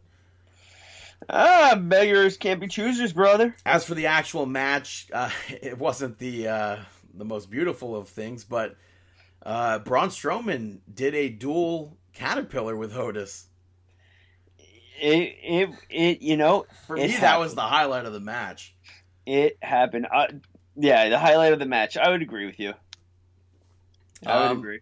The only one thing that I could honestly complain, though, is that I think Otis should have been the one to get the pin. Because it stemmed from him. Yeah, and it's coming off of the heels of Money in the Bank. He should have picked up the victory. Yeah, afterwards, though, Mandy Rose came out to celebrate. And you texted me, you're like, watch this, or something like that. And it looked like Otis maybe was going to attack Braun Strowman. Mandy was causing a distraction. Braun turns around and goes, oh, just joking, and went for a fist bump. Yeah, it looked like Otis was ready to go for him. Yeah. Looked like he was ready to cash in. So, and that's also really cool that, like, on the very first night we see Otis again, there was a cash-in tease. And I like that it's against a face. It's against Braun Strowman, you know? It's cool that... But I don't see him cashing in on Braun. You don't know. You don't know. Obviously, I don't know, but I don't see that happening. You don't know, Bo. The the last WWE thing I want to talk about before we move on to AEW, I believe the Boston mayor confirmed that SummerSlam is not happening in Boston. Nah. And I think Ryan Satin might have tweeted out saying he would like to see it be moved to a beach. Huh. That'd be interesting. Right? Like, that would be pretty dope. SummerSlam, biggest party of the summer, happens on the beach. That would be interesting. I think that'd be pretty cool. But, yeah, that's WWE. Moving on to AEW, which opens up with Pyro. Miss Pyro. Oh, Pyro. Even though their Pyro's pretty weak, but I missed Pyro, so it was cool to see Pyro back. Streamers and poppers. No, come on. Pew, pew, pew. Pew, pew, pew, pew. But it opens up. Lance Archer randomly comes out attacking some dude during his entrance. Yeah. And then Jake Roberts was saying that he was told that he needs to make an apology to Brandy for what he did. And he said that he'll do that when she kisses his behind. Mm-hmm. And then he also goes on to say a woman is great at home. And basically says that refers to women not belonging in wrestling, I guess. Mm-hmm. And then Cody shows up in his truck and brawled with Lance Archer. And he went for Jake, but Archer attacks him and they brawl some more. And Jake pulls Lance Archer away. Then they air a video package of the main gist that I got out of this was that one of the Young Bucks were injured and they can no longer compete. And then they put over the tag division. But one half of the tag team champions, Adam Page, has been MIA, climbing trees on an internet show, I guess. And I don't understand how you could put over how much they care about tag team wrestling when one half of the champions not on the show and the other one's tagged with somebody else. Yeah, and we get that there's a pandemic and everything, but everybody else is there. And then you go on to tell me, but he might just have like travel issues with it. I'm fine with that. Dude, tell me that. Yeah. Be honest and open about it. If not, how long has it been? Yeah, I don't know. It's like, Sami Zayn is being stripped of his title. But then again, Pete Dunne wasn't, nor was Jordan Devlin. Yeah, Riddle was defending both of their championships. Maybe Omega will team up with someone else to defend the championships. Yeah, but the first match of the evening, we saw Best Friends defeat Jurassic Express. Which Jungle Boy has a singles match on the pay-per-view, which I can't comprehend that. You tell me we care about tag team wrestling, then here's somebody in the tag team match wrestling a singles match next time. But I think the bigger takeaway from this was Phoenix coming out and kicking Orange Cassidy in the head out of nowhere. That kick was awesome. Yeah. Knocked his head off. But then my other complaint was that. You tell me how much you care about tag team wrestling. The referee then leaves the match to check on somebody who's not even in the match. Yeah, that is a good point. And that causes a distraction so MJF can toss Jungle Boy into the ring. That's a very good point. And Chuck Taylor hits the awful waffle to win. Yeah. How does that make sense? It doesn't make sense. And then after this, Wardlow attacked Marco Stunt. So. Yeah. Match up next, we saw Hikaru Shida defeat Penelope Ford, Britt Baker, and Chris Statlander in what I thought was a great match. I thought this was the best match of the night. There were obviously some hiccups overall. A little, but I'm honestly very pleased with this match. Which is crazy because I don't think a few weeks ago I could have said that. Yeah, I thought this was a very strong match for the women's division. They've been lacking big time. Mm-hmm. Britt Baker though locked Chris Statlander in the mandible claw, and while she was outside the ring, and that's what led to Hikaru Shida getting the pin, and then she locked it in again after the match. So I'm very happy that Shida is still, I guess, technically number one contender. Mm-hmm. So yeah, it definitely proved why she should be number one contender. And then later on, she was interviewed and about Nyla Rose, and Nyla Rose cut it off and ends up she had Hikaru Shida's kendo stick and smacked her in the head with it, knocked her out. No bueno. Match up next was supposed to be, or it actually was, Matt Hardy and Kenny Omega picking up the victory over Santana and Ortiz. They both attacked Kenny Omega before the match, and Damascus came out, made the save. But yeah, this was a decent match. Sammy Guevara ends up limping down with a chair and went to use it and got hit with the twist of fate. To me, that served no purpose for Sammy to be there. I think it's just because unity. But like, it wasn't even like a distraction. Matt Hardy and Omega still won. Yeah, but I mean, I think Sammy Guevara is like kind of the character where he can attempt a distraction and still not be successful with it. It's okay. I don't think it's doing any damage to the match. Well, here's Kenny Omega's second match tagging with Matt Hardy. Maybe we have ourselves an interim champion. I don't understand why we haven't already. Yeah. But after this, we saw Taz interviewing Darby Allin, and Taz apologized for bringing up how he brought up last week that Darby Allin lost to Cody Rhodes, or just Cody, sorry. Mm-hmm. And he explains how he should have used a tilt. I'm assuming that's a word you're familiar with. Tilt? Yeah. You have to be familiar with it. Are you kidding me? Aren't you like All-American or something? NCAA gimmick? Oh, yeah. Yeah, for some reason I'm thinking about physical therapy. I'm like, well, you tilt with the Trendelenburg position. Yeah, no, yeah, a tilt is a wrestling move. Yeah, and Darby Allin, he goes, I know what a tilt is. I placed third in Idaho in amateur wrestling, and he walked off. So I thought that was a funny segment. What are your accolades? Me? Yeah, obviously you. I'm not talking about Darby Allin. Olympic gold medalist. No, what are your real accolades? Pan Am champion. No. Japan's favorite American. Don't you have real accolades to your name? Yeah, Japan's favorite American. I am Japan's favorite American. But don't you actually have accolades? Why aren't you sharing them? Nothing crazy, you know. I wrestled in college at Oneonta. So no All-American, no All-American. NCAA championships. No NCAA championship, no All-American. You didn't let Colt Cabana take you down, so I was all conference.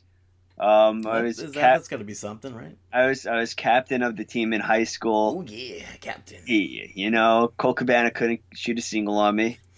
Yeah, you were captain in high school, yet you locked in the Kata Hajime to win a fight. What can I say?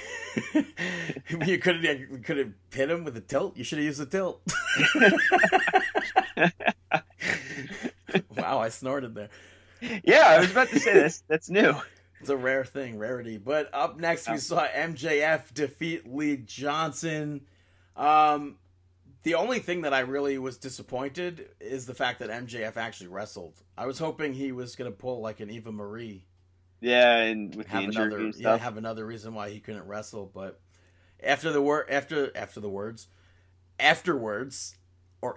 match, MJF said that he had noticed on Marco Stunt's contract that it was like an open contract, so he signed his name, and then they have a match next week.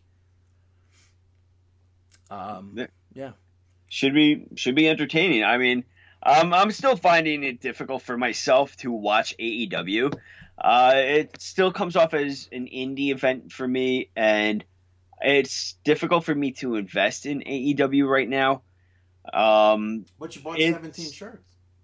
I'm sorry? I said, but you bought 17 shirts. It was 18. Oh, 18, my goodness. And they were all the AEW is Jericho shirts. 18 Well, of course, of them.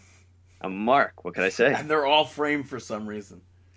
Well, you want to remember a few things. Yeah. Yeah. So what's next? Jericho defeats Pineapple Pete. Shug D, unfortunately, I guess has to be called Pineapple Pete. Which he got some offense in, but it wasn't a long match. It ends with him running into the Judas Effect. Yeah, and that sucks that his name is Pineapple Pete. But he's rolling with it. He cut a promo where there was like a video package beforehand saying at first it sucked, but now I feel like hey. I feel like Pineapple Pete is like supposed to be on a cruise serving you. I don't know, like a mojito or something. I don't know, Pineapple Pete. Yeah, well, he's got the Caribbean flair to him, so. Yeah. But afterwards, Chris Jericho was cutting a promo, and he brought up the Inner Circle versus the Elite. He's like, is this even a thing anymore? Does the Elite exist? But he introduces the Stadium Stampede match. Oh. And challenged them to it. I have no idea what it is. Nobody but does. They're going to be facing each other in the not Raymond James Stadium.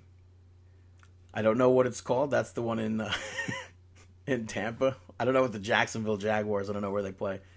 But it's Jacksonville. No, I'm saying I don't know. I don't know where they play, like the actual stadium. I know it's attached to Daly's place. I just don't know what the field. Yeah. But he said he was going to be in the ring waiting for their answer, and Vanguard 1 flew in with that Inner Circle shirt, and Jericho takes the Inner Circle shirt back. Vanguard accepts the match, and Jericho smashes Vanguard with a bat named Floyd. And then Matt Hardy came out all like out of it, I guess, disheveled, and picked up Vanguard. So, cue Sarah McLachlan. No, why not? In the arms of the angel. Works for the commercials. Next, they announced what I think is a pretty big deal. It was... Okay, first of all, let me just say that rumors ran rampant this past week because Mattel pulled a Sting figure from one of their upcoming series saying due to unseen circumstances or something, they cannot release a Sting figure right now. So it was rumored that Sting is no longer under WWE contract and that he was going to be going to AEW. And then you had tweets out there that are, making you think that. Yeah, talking about how Lance Archer is getting a shot, well deserved. And Cody obviously playing it up with the eyeball gimmicks, saying like, "Oh my God, I'm looking at this, I see it." But it was rumored that he might be the one presenting the TNT Championship to either Cody or Lance Archer at Double or Nothing. Well, he's been tweeting with Archer. Yeah, but Sting's people turned it down or denied it, I should say. Of course, I mean, wrestling. AEW, did you say? I thought you said he's going to be wrestling. No, wrestling. I mean, of course they're going to deny it. But AEW announced who the actual presenter of the TNT Championship will be, and it's Mike Tyson, WWE Hall of Famer Mike Tyson. Wow. Yeah, and that's a pretty big get for them. Hey, good for Mike, Apparently he was at Double or Nothing last year, enjoyed it, and Tony Khan is paying him $3 million. Oh, jeez. Just kidding. He's probably getting paid like $30 million or something like that. It has to be way more. It has to be way more than $3 million. I don't know. 0% chance that Mike Tyson's doing that for free. Do it for like maybe 3,000? 0%. No way. And Mike Tyson's like the talk of the town right now. Why? What do you mean why? Did you not see he's trying to make a comeback and he's like faster than he was when he was in his prime? Well, I saw that video, but he's not going to try to get back in the ring. I don't know, man. And then Evander Holyfield's all over these WWE Zoom calls, and he's also training, and people are calling for Holyfield versus Tyson 3. One side is saying, do it at WrestleMania, brother. The other one is saying, whoop, whoop. All elite, whatever. I don't know. That sounded like the ICP thing, I think, but I meant it as the no, because don't they do doesn't Bullet Club used to do that? Oh, whoop whoop. Too sweet. Whoop whoop. Too sweet, right? I don't know. But it was funny. Not really funny. Kind of weird, sad, pathetic. I don't know. I saw a fan.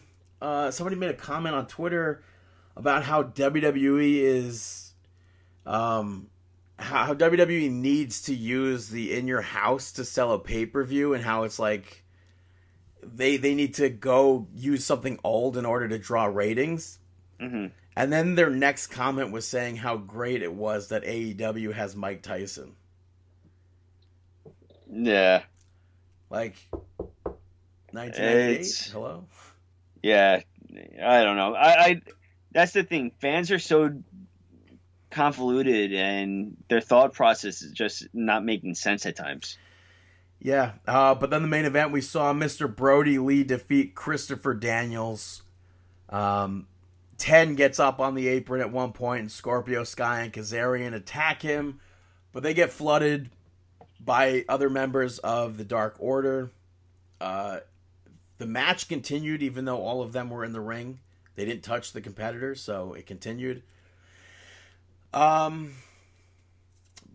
SCU Cabana also joined in the fight. Yeah, I'm assuming we're going to see SCU and Cabana versus Brody Lee, and no, because Brody Lee's facing Moxley. Maybe just facing the people. Yeah, maybe it'll be Alex, Johnny, Evil Uno, and Stu. Maybe. But yeah, so he eventually wins. That being Mr. Brody Lee, and he poses with the championship. Moxley came out to get the title back and took out some members of the Dark Order. And Brody Lee sacrifices a member of the Dark Order and throws him into the ring so he can escape. What's your take on Brody Lee's finisher? I mean, so I was listening to something earlier, and I think that it has to be switched. I'd rather him do the big boot or something, like the Yakuza kick. Why? Like what he used to do, or even the power bomb. I think he used to do a power bomb. I don't know. I don't like the discus lariat. That's what he did in WWE. I know, but I mean, I've never really been a big fan of it. Like, I mean, I think it needs to be something a little bit more impactful. And then the throwback to Sister Abigail with the positioning and stuff, it just kind of like stupid. Well, if there was another move, I think it would be what? Like if instead of like doing that, I think it would be like if he still did the Sister Abigail tease, but did it into another move somehow. I want to let go of the Sister Abigail. Yeah, some of us aren't ready though. But yeah, you know what I am ready for? What's that? Hey Brandon, you got any shout outs? Heyo, Kermit the Frog here, and you're listening to Brandon Shoutouts, yay! Prop Culture is getting the first shout out. You definitely never heard of it, right? I saw a trailer. I actually do know what that is. That's where you have a little petri dish culture. Please shut up. And you prop it up a little bit. It's a new show on Disney Plus, and the host travels around the world into the Disney archives to find props from Disney films, which I think is really cool. They did like Mary Poppins, which they told a story about how like the actual bag used in Mary Poppins was given away as a as like a not a raffle prize, but like a giveaway. Mm-hmm. I think it was from Kraft or something. And the person who won, if you win the contest, you get the bag and $10,000 cash. The person who won just wanted the money. They didn't care about the screen used prop. So it sat in the advertiser's attic, just collecting dust until like Disney Archives got it back. Wow, that's stupid. It's just that, yeah, that's crazy that like, I get you're not a fan of Mary Poppins or something, but to have like, that's a really iconic film. Yeah, what year was this from? I don't know when the contest. I don't know. That's bizarre that like, first off, why would you enter it? I mean, I get the money, but that just doesn't make, even if you want the money. Well, that's the same thing. Like the people but like when they built they had a contest for the Simpsons house. They built that, and I believe the person ended up selling it. Mm-hmm. So, but they announced that I keep wanting to say AEW. Geez, A&E. It seems like it's going to be something similar to this. Triple H and Stephanie McMahon have a show coming out where they look for wrestling related. No. Yeah. So that should be very interesting. That's cool. The second shout out goes to Little Richard. Yeah. He unfortunately, he passed away on Saturday at the age of 87. But he was honestly, Johnny B. Bad. Yeah. He was a pioneer of rock and roll music. I always wanted to see him live, and I know he came to New York City. He was at BB King's in 2012, and I was not able to go. And that was the last time he played in Manhattan, I believe. And I was so disappointed that I couldn't go. Yeah, he's very talented. He paved the way for so many people. Yeah, I think my first exposure to him was probably, without knowing it was him, was probably in The Brave Little Toaster. The scene where Tutti Frutti was playing. Yeah. But as a teenager, I was able to appreciate his music a lot more. And even to bring it back to professional wrestling, he sang America the Beautiful at WrestleMania 10 at Madison Square Garden. Yeah. I mean, like I said before, Johnny B. Bad too. Yeah. Mark was a blatant ripoff of him. Yeah, which I don't remember where I saw it, but there was a picture of Little Richard there was a picture of Little Richard holding a picture of Johnny B. Bad and like looking at a poster of it. Yeah. So I thought that was cool. But yeah. Jerry Stiller also unfortunately passed away this week at the age of 92. Wow. Yeah, he was a comedy genius, one of my favorite comedians. Great on Seinfeld as Frank Costanza, George's father. And honestly, I think even better as Arthur Spooner on King of Queens. Mm-hmm. And I agree. I feel like he really exposed himself. Because he was part of the main cast as opposed to being in top. Yeah. No, that's what I mean. Totally. But if you know me, you'd know how big of a fan of King of Queens I am, and yeah, that's really how we started watching. Like we would have sleepovers and just watch it. Like the very first time I remember it was 2001. I went on a cruise in 2001, and back then, literally, they would play the same thing on loop. Mm-hmm. So you would get 2.5 Men, King of Queens, maybe Everybody Loves Raymond. I hate 2.5 Men. I liked the show, and I liked it because of the cruise. But I really, really fell in love with King of Queens on that cruise. Watched every episode.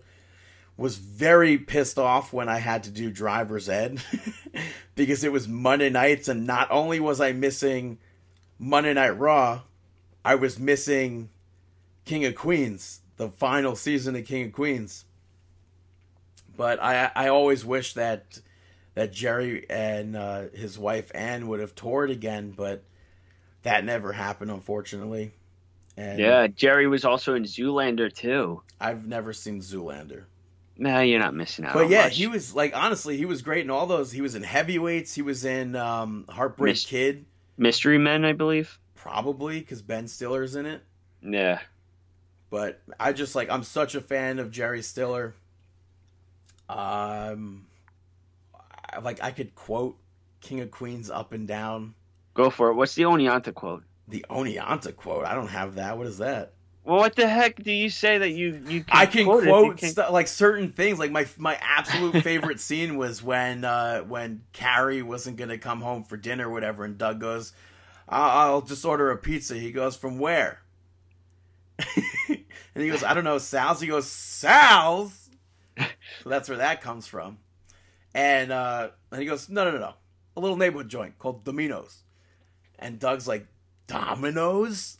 And then he gives the phone number. And it ties into Kevin James's stand-up act, the Sweat the Small Stuff, with the phone rhythm. He's like, how about a little ba-ba-ba-ba-ba-ba-ba? Because Jerry Stiller was given the long phone number. He goes, 161 or whatever. And he gave the full area code. He's like, we're in the area code. And that's the pretty much why I have 161 in my Instagram and Twitter name. Because when I used to make prank calls, I used to say, when they would ask for the phone number, I'd be like, 16, 1. Because that's in that, funny. He goes, 1, 16. Or he goes, 1, 6, teen. And that's when Doug yells, but... Nah. So, it's unfortunate. Little Richard, legend. Jerry Stiller, legend. And those are my shout-outs. Now it's time for our... Mark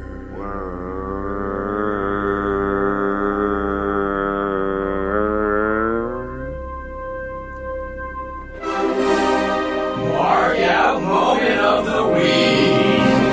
That is right, our Mark Out Moment of the Week. Honestly, I think watching the Last Ride docuseries on WWE Network, it's just so surreal seeing Undertaker out of character. I know. As much out of character as we were seeing it.